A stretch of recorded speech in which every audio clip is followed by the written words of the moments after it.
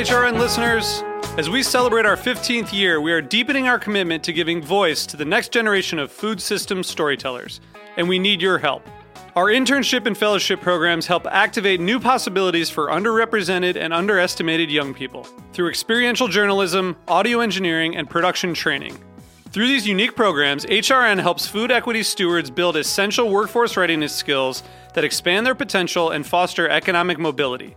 Please consider supporting these critical programs. And with a minimum donation, you can be entered to win a dinner for two at an amazing restaurant in one of 8 cities and tickets to a concert at a great venue in one of those cities. We have incredible partners across the country who have donated, as they also share our passion for helping to educate the next generation of food systems storytellers. Check out heritageradionetwork.org/15 to donate and enter to win today.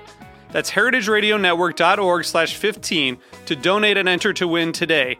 And make sure you donate before March 31st. Thank you. Hey everybody, just a quick announcement before we get started. The episode of Back Bar that you're about to hear originally aired as Bar None in 2020. Cheers. This episode is brought to you by Diageo Bar Academy. Learn more at diageobaracademy.com. That's DIAGEO baracademy.com. Suppose I told you were sweet. Okay, but imagine that I did it in a nice way. Not in like a weird way, but in a way that was natural and genuine, like, hey, that was really sweet. You'd feel good, right? And then I'd feel good that you felt good, and then we'd both feel good because that's the point of compliments. But now, suppose I told you that you were bitter. It's okay if you can't imagine that I did that in a nice way. It's not a particularly nice thing to say. And there's a reason for that. You see, someone who is sweet is warm and radiant and charming because foods that are sweet are full of nutrients and sugars and things that our bodies need to stay alive. When we eat sweet things, our tongues send signals to our brains that say, hey, keep eating. This stuff is good. And when we eat bitter things, our tongues send signals to our brains that say, hey, look out, seriously, this is probably full of poison. Which, come to think of it, is true of bitter people, too. And yet, as we get older, we're drawn to bitter things. Cilantro, coffee, bok choy, black tea, gin and tonics, to say nothing about the bitter cordials that we've all been knocking back for the fun of it for centuries. But it makes you wonder, if this sense evolved to keep us safe, if we taste bitterness to keep us from eating things that could literally kill us, why do we like it so much? I'm Greg Benson, and this is Bar None.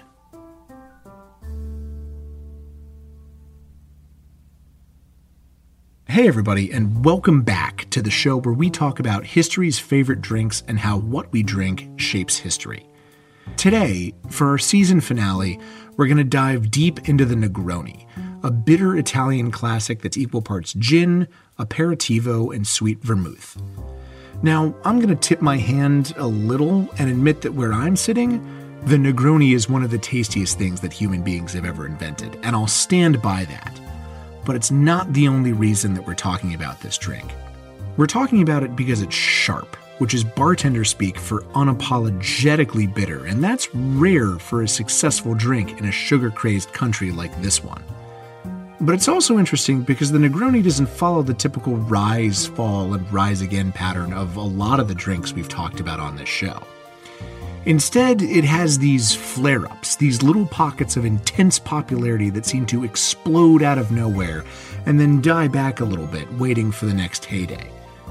We're in one of those right now, particularly where I'm living in New York City, but the biggest one, including the one that we're living through, happened on a little street in Rome during a time that the locals called Dopoguerra. Michael Chiarello. If I were James Bond, an Italian Bond, of course, a Negroni would be my drink. It's a masculine drink, not sweet, but with huge flavors. It commands the question, what's that you're drinking? Via Vittorio Veneto was a not particularly quiet street in Rome. It ran from the Borghese Gardens on one end to the American Embassy at the other, through a city that was gradually waking up from the long, slow nightmare of World War II. But when the Italians sifted through the wreckage of their losing side in a global conflict, something unexpected happened. The Caffè Doni and the Caffè Rosati opened their doors across the street from one another on Via Veneto, and waiters put tables on the sidewalk. And then people sat at them. And they started eating, drinking, talking, laughing. They were, there's no way around it, having fun. And it wasn't long before the two cafes couldn't contain the party, and it spilled down the block and through the streets and then into the rest of the city and the rest of the country. And soon, people who could barely afford roofs over their heads were putting on their best clothes to dine and dance and fall in love. This was Dopoguerra, which means post-war. And it's what happens when people come out from under the weight of decades of fascism and can finally breathe again. And for all that celebration, the drink of choice, the toast of the hour, was the Negroni. There's something really charming and egalitarian about its one-to-one-to-one recipe that refuses to make one ingredient more important than the others, which is a really juicy middle finger to Mussolini and his fascist clowns and all their better-than-thou bullshit. So on that alone, the Negroni made sense. But the origins of those ingredients are just as important. The gin, which is decidedly English, conveys class and worldliness and a not-so-subtle sense of, hey, no hard feelings, it's water under the bridge, and besides, we kinda hated that guy too. But the other two-thirds, the Campari and the sweet vermouth, are loudly, proudly Italian. In 1786, Antonio Benedetto Carpano, an herbalist from Turin, added a secret blend of botanicals to a fortified wine and created the first bottle of sweet vermouth. 3/4 of a century later, Gaspare Campari opened a cafe in Milan and started serving the signature ruby red aperitivo he was also confident enough to name after himself.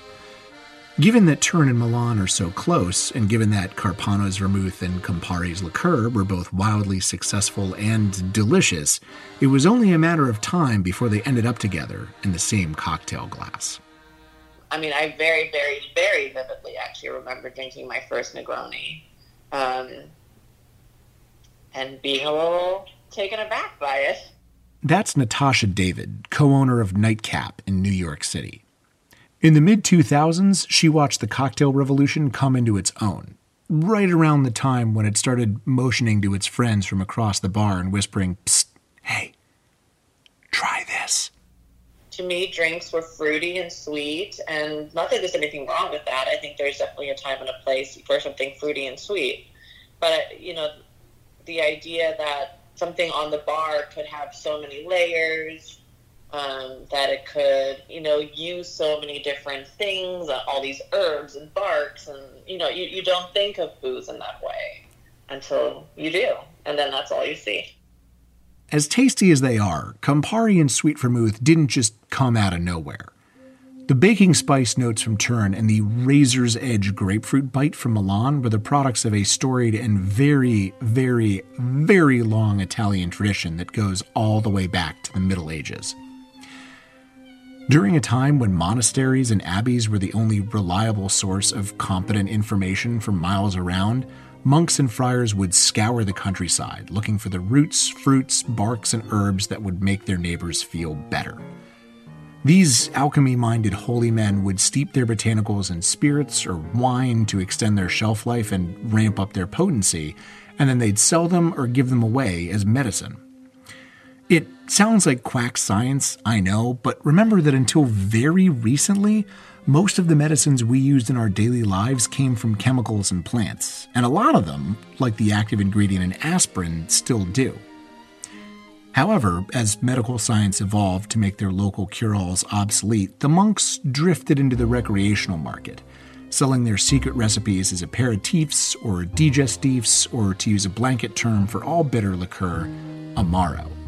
And to make that switch, they had to add a hefty amount of extra sugar because, while most successful Amaro today are a balanced mix of sweet and sharp, it's a safe bet that these ancestral liqueurs were really, really, really bitter. Paul Clark.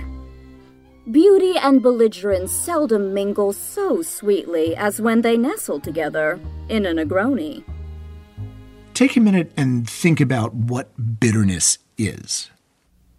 The plants those monks were using and the chemicals they were extracting from them were useful in small doses to cure headaches or gas or whatever, but in high enough concentrations, they would almost certainly kill you. And that's true about medicine today. Take the right amount and you're going to feel better. Take the wrong amount and you're going to feel much, much worse. And the fact is, our planet is festooned with leaves and barks and berries that will leave us dead if we put too much of them in our mouths and swallow. Which is why, before human beings even existed, our ancestors developed a failsafe. 1 million years ago, give or take, the primates that we eventually descended from evolved to taste bitterness. When we came along, about 800,000 years later, we experienced it as one of the 5 major tastes, but our ancestors used it as an early warning system to identify something that was probably poisonous. The theory goes that if something's toxic, the bitter receptors on our tongue send a signal to our brain that makes us want to spit it out and move on, which is a pretty neat trick, biologically speaking. Think about it. If something tastes sweet, the receptors on your tongue, your taste buds, are telling your brain that whatever you're eating is full of sucrose, which is a thing that our bodies need to survive. Salty flavors tell us about electrolytes, umami lets us know about protein, and sour flavors can clue us into vitamins. Out of all the major flavors, bitterness is the only one that tells us across the board when not to eat something. And since toxicity levels in plants can vary mile by mile, it makes sense that our ability to taste bitterness is incredibly sensitive. For what I'm about to tell you, you need to know that a mole is an incredibly small unit of measurement, and that in a liter of water, human beings can usually detect about 2/100ths of a mole of sugar.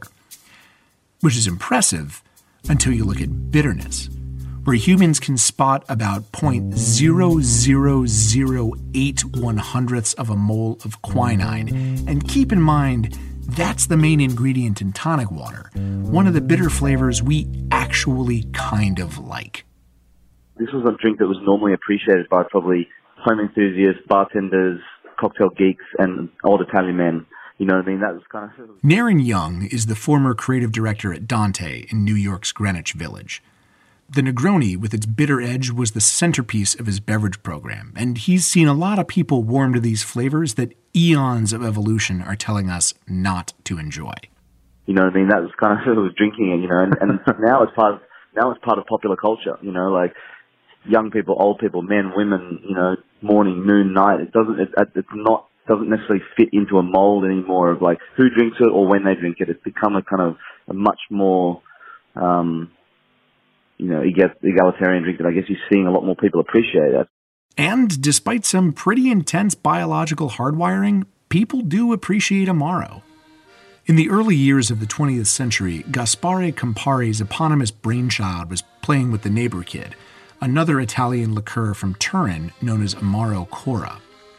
Imbibers were mixing the two of these in equal portions to make the Torino Milano until they started playing with another local ingredient.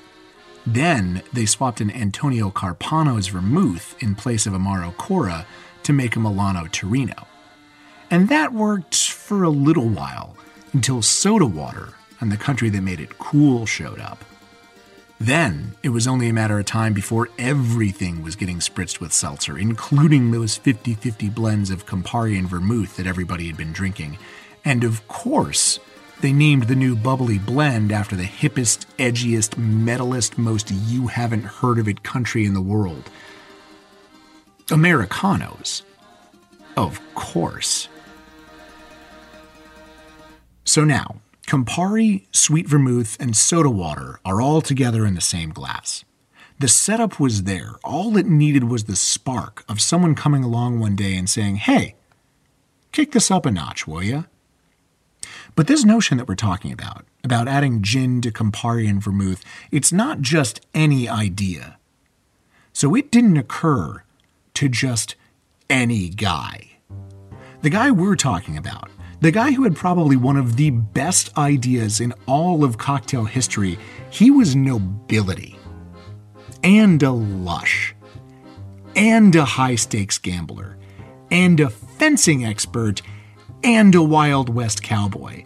The man who invented this drink had a life story so crazy that people honestly thought that he was a myth for a century.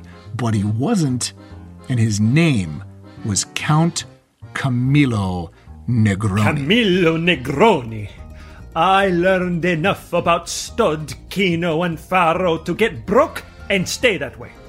Punching horses suited me to death, and I went adventuring over the ranges. I roughed it plenty. The Count spent the early years of the 20th century roaming through North America, leaving his mark on the New World. But when he wasn't teaching swordsmanship, driving cattle through Yellowstone, or winning the modern equivalent of $100,000 at the track only to lose it all in one night at an uptown poker table, the man liked to have a drink. So, when he moved back to Florence in 1912 and encountered the Americano, it's probable that he liked it. But he thought it could use a little something extra. And then came the fateful day when he walked into the Cafe Cossoni and ordered a drink from the barman, his friend Fosco Scarselli. It was either 1919 or 1920. We're not 100% sure which, but what we do know is that the Count bellied up to the bar and ordered his usual Americano irrobustire, that is, fortified. You see, the Count didn't want the playful bubbles of soda water. He wanted the unbridled punch of gin, and thus the Negroni was born. He must have liked it because, well, for one, he named it after himself, which kind of seems like it's a thing with these guys. But in 1920, a friend wrote him a letter politely suggesting that he not take more than 20 Negronis a day. Which is good advice, just across the board, but if anybody was going to do it, our boy Camillo was the guy. Michael Procopio. If a person could model oneself after a cocktail, I knew that the Negroni was exactly what I wanted to be when I grew up. It's odd, though. You'd think with how universally beloved the Negroni is today that it would have caught on sooner. There's a good 25-plus years between the Count's brilliant discovery and Dopoguerra. You'd think that someone, somewhere along the line, would have swooped in with gin, Campari, and red vermouth to appreciate it. And it turns out that somebody, in fact, a lot of somebodies did, during the Jazz Age in Paris. The dawn of the 1920s saw the French capital squarely in the center of the universe. Artists, writers, painters, actors, composers, and other highly fashionable types were arriving by the score, including Alice B. Toklas, F. Scott Fitzgerald, Pablo Picasso, Cole Porter, and Gertrude Stein. As a biographer of one Ernest Miller Hemingway would put it later, the most interesting people in the world lived in Paris. It was perfect, in other words, for a brand activation. The good folks at Campari made the prudent move to flood the streets of Paris with their product. Campari ads, Campari books, Campari cocktail contests, all the stuff that looks familiar to us today as a brand trying to carve out a foothold, they did it. And it worked. The red stuff was everywhere, and it even inspired a pair of classics that survive a century later in the Old Pal and the Boulevardier. These days, they're both typically lumped in as Negroni variants, with Canadian rye in the first and bourbon in the second, but it's much more likely that they sprung up independently on the aperitivo-drenched streets of Old Paris. Phil Ward. I love the Negroni for a lot of reasons, one of which is that it's a drink that's possible to order in almost any dive bar, though it's a risky procedure. Now, even if bartenders don't know what it is, you just tell them equal parts on the rocks, and from there, the adventure begins. How old and rancid is that bottle of stock sweet vermouth? How badly will they pour 3 equal parts? Forrest Gump's mom was wrong. Life isn't like a box of chocolates. It's like a Negroni in a dive bar. You just never know what you're going to get. And then, of course, France had its Negroni lookalikes. The Campari Cardinal from 1926 is a mix of gin and vermouth with a splash of Campari, while the Campari Mixte 2 years later elevates the Italian liqueur to an equal partner, essentially making it a Negroni by a different name. It's entirely possible, too, that the Count himself even had something to do with this. He would have had to stop through Paris on the way from Florence to London, and he could have easily shared his baby with the artists and creators that were littering the Parisian streets with their modernism and their jazz-age excess and all that so incredibly sexy angst. But there was one other thing that Paris in the 1920s and Italy in the 1940s had in common besides a love of art, music, dancing, sex, and bitter Milanese liqueur. Both of these places were broken. These two Negroni hotspots of exuberance and partying, they were recovering from the after effects of two devastating world wars. Italy in the late 40s was destroyed, but Paris in the early 1920s wasn't much better. It had just escaped a long-range German bombing campaign and years of being close enough to the front that soldiers were carried there in taxis. It's odd that these two times and places share a legacy of destruction and an affinity for Campari, but it points to something even stranger in the life of the Negroni. Time and time and time again, this drink comes bubbling to the surface right in the aftermath of tragedy, and not quietly either. One of its signatures, its calling cards, is showing up out of nowhere to fanfare and acclaim and wild celebration in the wake of terrible, terrible pain. And the origins of that legacy are coming up after this.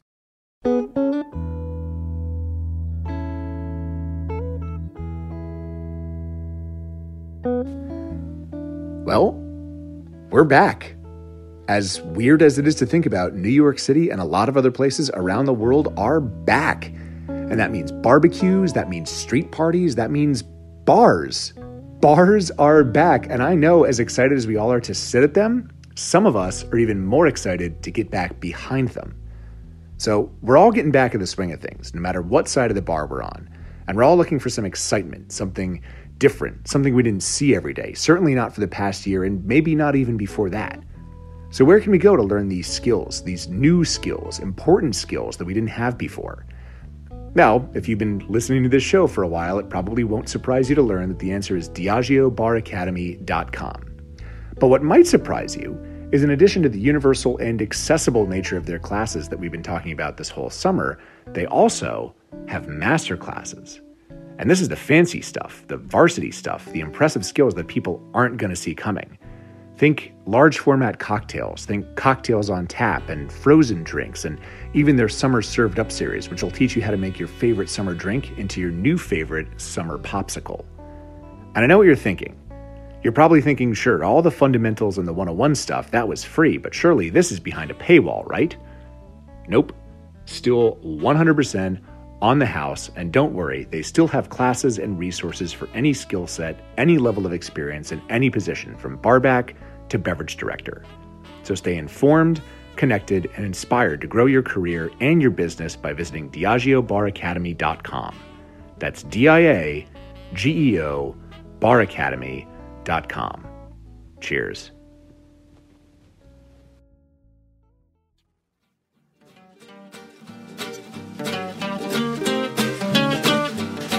Listeners, I want to tell you about some mighty fine spirits that are coming out of the state of Texas.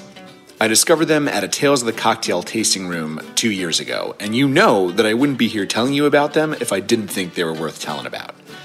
Violet Crown Spirits are the first people ever to produce absinthe in the Lone Star State, which would be impressive in and of itself, but it's doubly so because they're making two of them.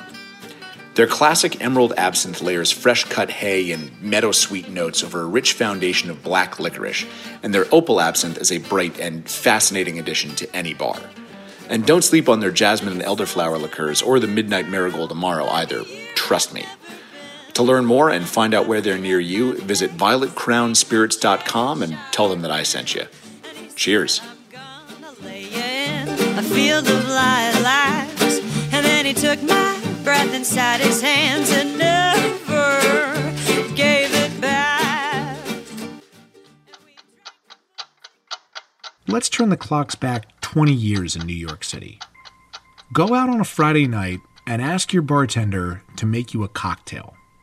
There's a good chance you're gonna get something sweet, brightly colored, called a martini because it's in a martini glass. Ask for a Negroni, and you might get a puzzled look, or a shrug, or a polite suggestion that maybe you should just order off of the menu. Or you might not. Just a few months ago, Sasha Petrasky opened Milk and Honey behind an unmarked door on the Lower East Side. And its bartenders are selling bespoke cocktails based on classic recipes with heretofore unknown liqueurs and lemon juice that came from an actual lemon. Now, Manhattan is still a long way out from a mixologist on every corner, but there is a movement. It's tiny, it's nerdy, it's mostly men to its detriment. It's preaching the notion that cocktails are to be respected and enjoyed. And its secret handshake is the Negroni. Was the Negroni ever kind of, if you walked into a bar and ordered one of those, the bartender would go, this is not your first rodeo. It was like one of those drinks back then you wanted to order to like show that you had like a sophisticated palate. Move ahead half a decade to 2005. Natasha David is bartending her way through college at NYU. Pegu clubs just opened in Soho, and on St. Mark's, PDT is only 2 years away. The love of the obscure, the foreign, the ancient, and the resurrected is picking up steam. And even though Natasha doesn't see it yet, in just a few years, she's going to be caught up in it too, chasing the joys of those dusty old forgotten bottles that live on the back bar. How much did kind of, a love of obscure, nerdy, esoteric things kind of play into the identity of the scene at the time? I think it was the identity. I was literally just drinking Frangelico sours. And suddenly, the thought, every bar has a bottle of Campari, but like, you never think about it, right? I mean, the dive bar I worked at, the Irish pub, had a bottle of Campari. I don't think I ever once in my life opened it. Flash forward to 2010.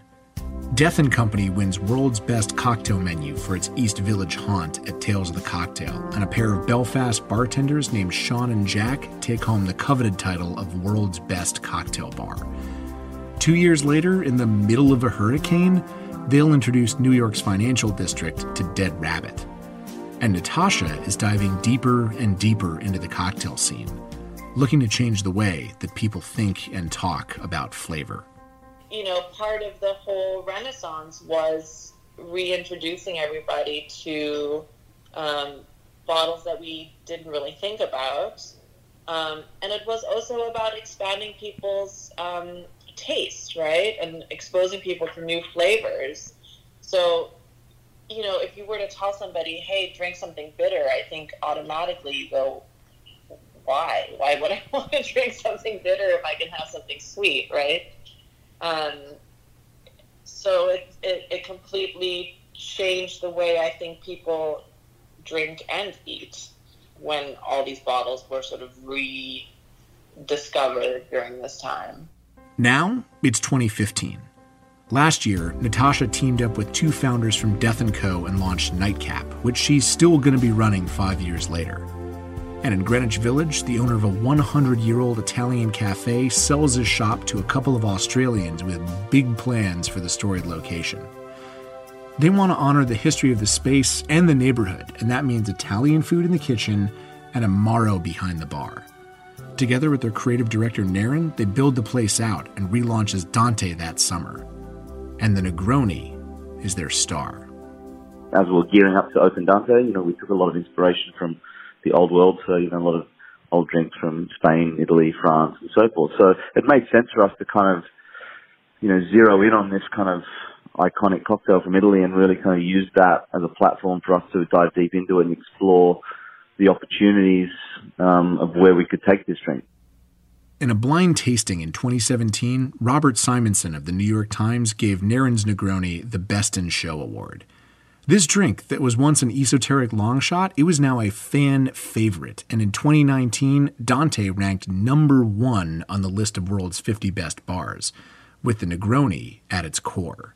We were definitely there at the right time at that vanguard of when, tastes were changing, people were starting to appreciate it, cocktails are getting, a bit more complex, and those flavor parameters are really kind of being stretched.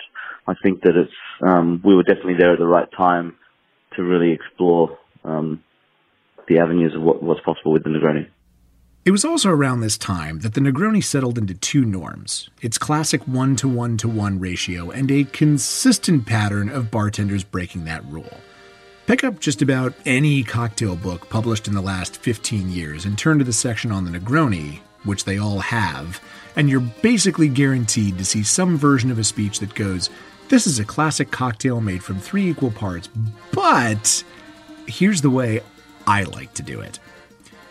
It also probably won't surprise you that most of these variations involve dialing up the gin because, well, these are bartenders after all. But it's also not hard to see why cocktail pros and then enthusiasts and then the public at large embraced the Negroni once cocktails were cool again. It's not a sweet drink or a kissing cousin to a neat glass of whiskey. It's unusual. It's got at least one ingredient that a lot of people haven't heard of, and that makes it worldly. It's laced with tons of botanicals and an unapologetically bitter overtone, and that makes it challenging. It's the perfect wink to say, without having to actually come out and say it, "Hey, don't worry, I'm not one of these amaretto sour neophytes. I know what I'm doing." Gaz Reagan, the incredible aspect of the Negroni that not everyone understands or agrees with is that it works every time, no matter what brand of gin or sweet vermouth you use. And you can slap my wrists and call me Deborah if it doesn't also work no matter what ratios you use. And so, by inches, and then feet, and then leaps and bounds, the Negroni conquered America. It's a little odd that such a sharp cocktail managed to win the hearts and minds of such a sugar-crazy nation, but it did. And yet, in another sense, it's odd that it took so long. Because it turns out that Americans had another chance to fall in love with gin and vermouth and Italian bitters in a near-miss opportunity from a century ago, on the other side of the continent, in San Francisco. In 1907, an Italian-language newspaper from the Bay Area started running a series of ads for Campari. Their sponsor, the Cerruti Mercantile Company, distributed the stuff up and down the West Coast, and the ads politely suggested that the aperitivo would probably be really, really good in a cocktail. Now, the martini was the darling of the day, although at the time it was fashionable to make it with sweet vermouth instead of dry. So it's plausible, maybe even likely, that somebody would have tried splicing some Campari in there too, and wound up with something that was very close to the Count's famous creation. Rosie Shapp. I don't mess with the Negroni. The straightforwardness of its customary 1-to-1-to-1 proportions is not only elegant, it's also a gift to anyone behind a busy bar who gets even the least bit addled when trying to remember recipes.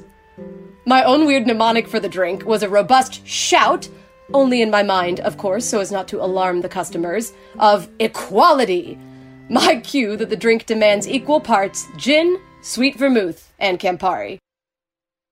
All that said, if this did happen in the Golden State, then nobody bothered to write it down, or at the very least, the records didn't survive. But bartenders have always been a curious bunch, and it's a safe bet that somebody, somewhere, tried mixing Cerruti's imports in with their vermouth and their gin, even if they did forget to ring up the boys in Milan the next day and tell them all about it. However, even though we don't get a full Negroni recipe in 1900 San Francisco, we still get its traditional opening act, rubble. Just a year earlier, in 1906, a 7.9 magnitude earthquake struck the city one morning, causing widespread destruction. It toppled buildings and sparked fires that would burn for the next 4 days. Once the flames were out, over 3,000 people were dead and 80% of the city was destroyed. And then, just a couple months later, San Franciscans gravitated to bitter Amaro in the wake of tragedy. Just like Parisians would 20 years after them, and Italians 20 years after that. Just like 100 years later, New Yorkers after 9/11 would too. It's counterintuitive, right? You'd think that the years after a disaster would be a windfall for comfort food, that we'd all crouch down and nurse our most basic animal instincts with cake and soda and empty calories. It'd make sense if things like Pop-Tarts and potato chips that made us feel good without demanding a whole lot of effort in return were flying off the shelves, and yet time and time and time again, we come together to feel good and alive in the face of hardship by drinking bitters. It's like we have this urge to gather and celebrate and scream in the face of horror, "Screw you, I'm still here," and we do that by drinking stuff that our tongue is telling our brain is going to kill us. And it points to something interesting that's going on in the human body. Maybe we don't understand bitterness as well as we thought we did. In 2013, a group of researchers traveled to Africa. They were seeking out hunter-gatherer tribes to taste them on bitter flavors. The thinking went that if humans evolved an ability to taste bitter foods to stop us eating toxic plants, and these groups still rely on that ability to survive, then their sense of bitterness must be very highly attuned. But it turned out that these nomads were no better or worse at detecting bitterness than those of us who get our food at the grocery store. What's more, the team discovered that bitter sensitivity varies wildly across Africa in ways that aren't tied to diet or lifestyle at all. Once their research was done, the results were clear. Tasting bitterness does not make you a better hunter-gatherer, which means that maybe this sense doesn't exist to keep us from poisoning ourselves after all. Here's another weird thing about bitterness. It's not just on our tongues. Scientists have found bitter receptors in our skin, in our lungs, our gut, and even, hilariously, our testicles. Which means that this sense could be affecting our physiology in ways that we don't even understand yet. And that's fascinating, of course, but it begs the question, if we don't have this ability to keep us from poisoning ourselves, then what the hell is it for? And I feel like to ask that question is to stop and look at what bitterness is. Like, what is the actual sensation of eating something bitter? Simon Ford. I'm in the camp of people who love the Negroni and believe the world wouldn't be complete without it. I've always compared the Negroni to a pint of Guinness. The first pint of Guinness you ever drink tastes a little too bitter, but if you make it to a third pint, you'll be drinking it for the rest of your life. I feel the same way about the Negroni. The first one appeals only to those that have already acquired a taste for bitters, but once you fall for the Negroni, you'll drink it for the rest of your life. Bitterness isn't pain.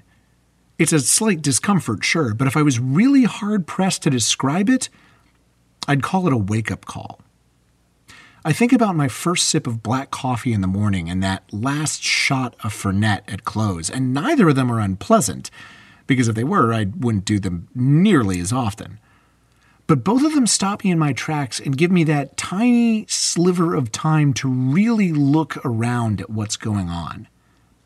Something in those bitter flavors makes the front part of my brain, the human part, stop and go, whoa, what was that? To be fair, tasting bitterness isn't a human's only trait. All mammals and even something as simple as a fruit fly can do it. But seeking those flavors out and liking them, that seems to be very distinctly us.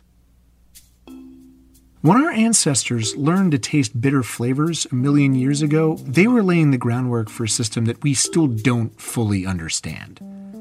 But maybe it was the beginning of something that let them stop and pause, to consider their surroundings with its flora and fauna in a way that their ancestors couldn't. And maybe that's why we, a million years later, can look at pain and suffering and hardship and terror and death and stand in the rubble and see it not for what it is, but for what it could be. I'm recording this right now in a closet, and by the time you hear it, it'll be almost 3 months since I've ridden the subway or a bus or even gotten in a car. Because I can't. The world is a dangerous and unstable place right now thanks to a rampaging and deadly virus, and no one knows how or when we're going to be able to emerge.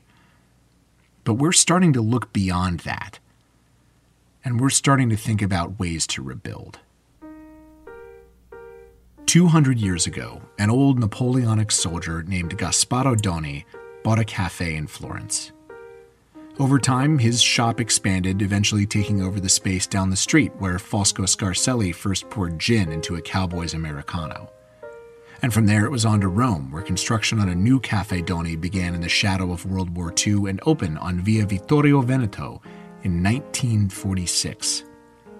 And so this sliver of an idea, of a drink with just the right amount of bite, it traveled from a city in the north through a gutted countryside and landed in the capital, where 2 cafe owners opened their doors, put tables on the street, and invited people to sit down.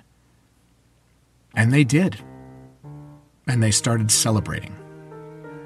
At first, they called this time and this feeling Dopoguerra, but it wasn't long after that they were calling it La Dolce Vita instead. So Kingsley Amos, the Negroni is really a fine invention.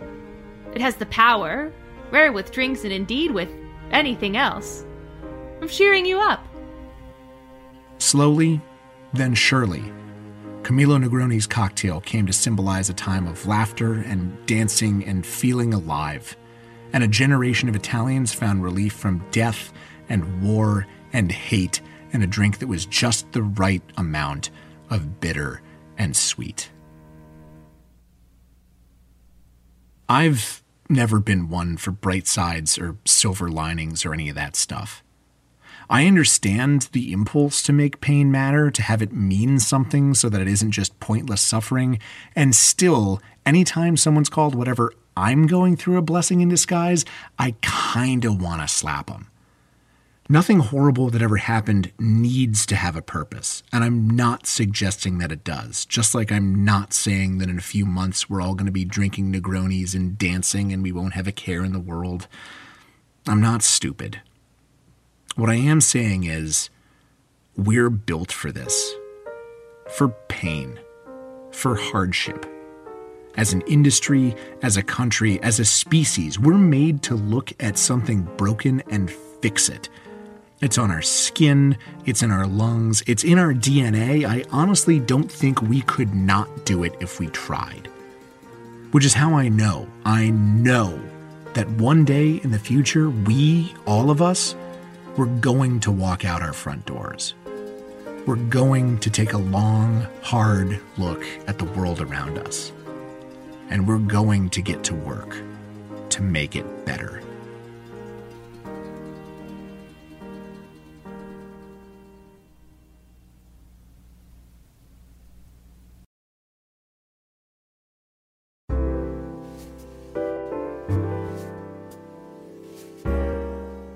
This episode of Back Bar was researched, written, and directed by me, Greg Benson.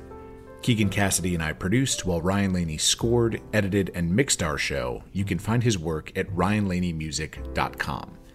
Back Bar is powered by Simplecast. Thank you so much to our 2 amazing guests today, Naren Young and Natasha David. And thanks also to our amazing cast who turned in incredible performances all season long and did it again today from their couches, their bedrooms, and their closets. In order, you heard Nick Martin, Carolyn Kashner, Colin Connor, Alejandro Ruiz, Gary Kai Fletcher, Elliot Kashner, Mary Myers, Chris Stinson, and Francesca Chilcote. Thank you so much for listening to Heritage Radio Network, food radio supported by you. For our freshest content, subscribe to our newsletter. Enter your email at the bottom of our website, heritageradionetwork.org. Follow us on Instagram and Twitter at heritage_radio. Follow me on Instagram at 100proofgreg, that's 100 with numbers, not letters. And you can also find us at facebook.com/Heritage Radio Network. HRN is a non-profit organization driving conversations to make the world a better, fairer, more delicious place. And we couldn't do it without support from listeners like you. Do you want to be a part of the food world's most innovative community? Subscribe to the shows you like, say, this one right here. Tell your friends, and please join the HRN family by becoming a member. Just click on the beating heart at the top right of our homepage. Tune in next time for the premiere of our 3rd season and the origins of the first cocktail ever. That's coming up in 2 weeks for more on history's favorite drinks and how what we drink shapes history. Cheers.